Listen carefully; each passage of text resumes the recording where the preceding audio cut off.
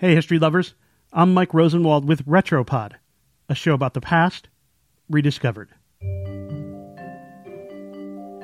If you've been keeping up with the news lately, you've no doubt heard about President Trump's cordial visit with Russian President Vladimir Putin. Given U.S. history with Russia and the former Soviet Union, you know, the Cold War, etc., meetings between the two countries are always fascinating and sometimes quite tense.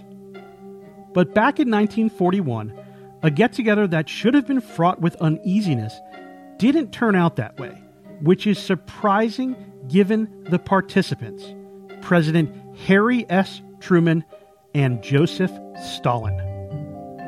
Truman despised communism. In 1941, after Germany invaded Russia, the then U.S. Senator said, quote, "If we see that Germany is winning the war, we ought to help Russia. And if that Russia is winning, we ought to help Germany. And in that way, let them kill as many as possible." Yikes. In a letter to his mother and sister, Truman called the Soviets pig-headed and difficult to work with, according to Sam Richer, an archivist at the Harry S. Truman Presidential Library and Museum in Missouri. But at least one man was different in Truman's mind, and that was Stalin. The Soviet Union's communist leader, a brutal, murderous dictator. In July of 1945, as the nation's 33rd president, Truman traveled to Germany for the Potsdam Conference to meet with Stalin and British Prime Minister Winston Churchill to figure out an end to World War II. Truman wanted to get confirmation from Stalin that the Soviet Union would go to war against Japan. This had the potential to go very badly. There was Truman's hatred of communism, of course. He was also inexperienced. He'd only been president for 3 months.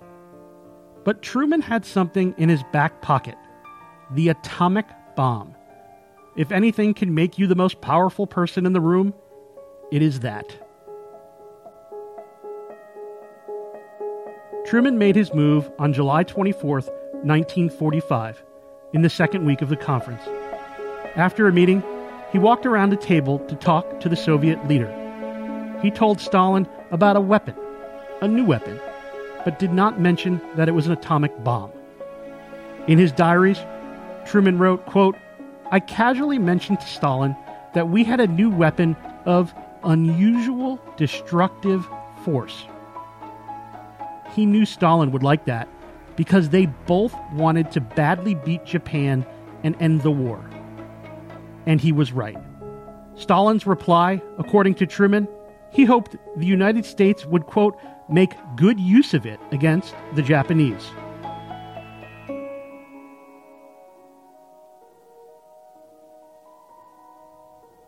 By many accounts, Truman saw Stalin as a cordial ally, and he prided himself in his ability to understand people and work with them, even despite fundamental differences.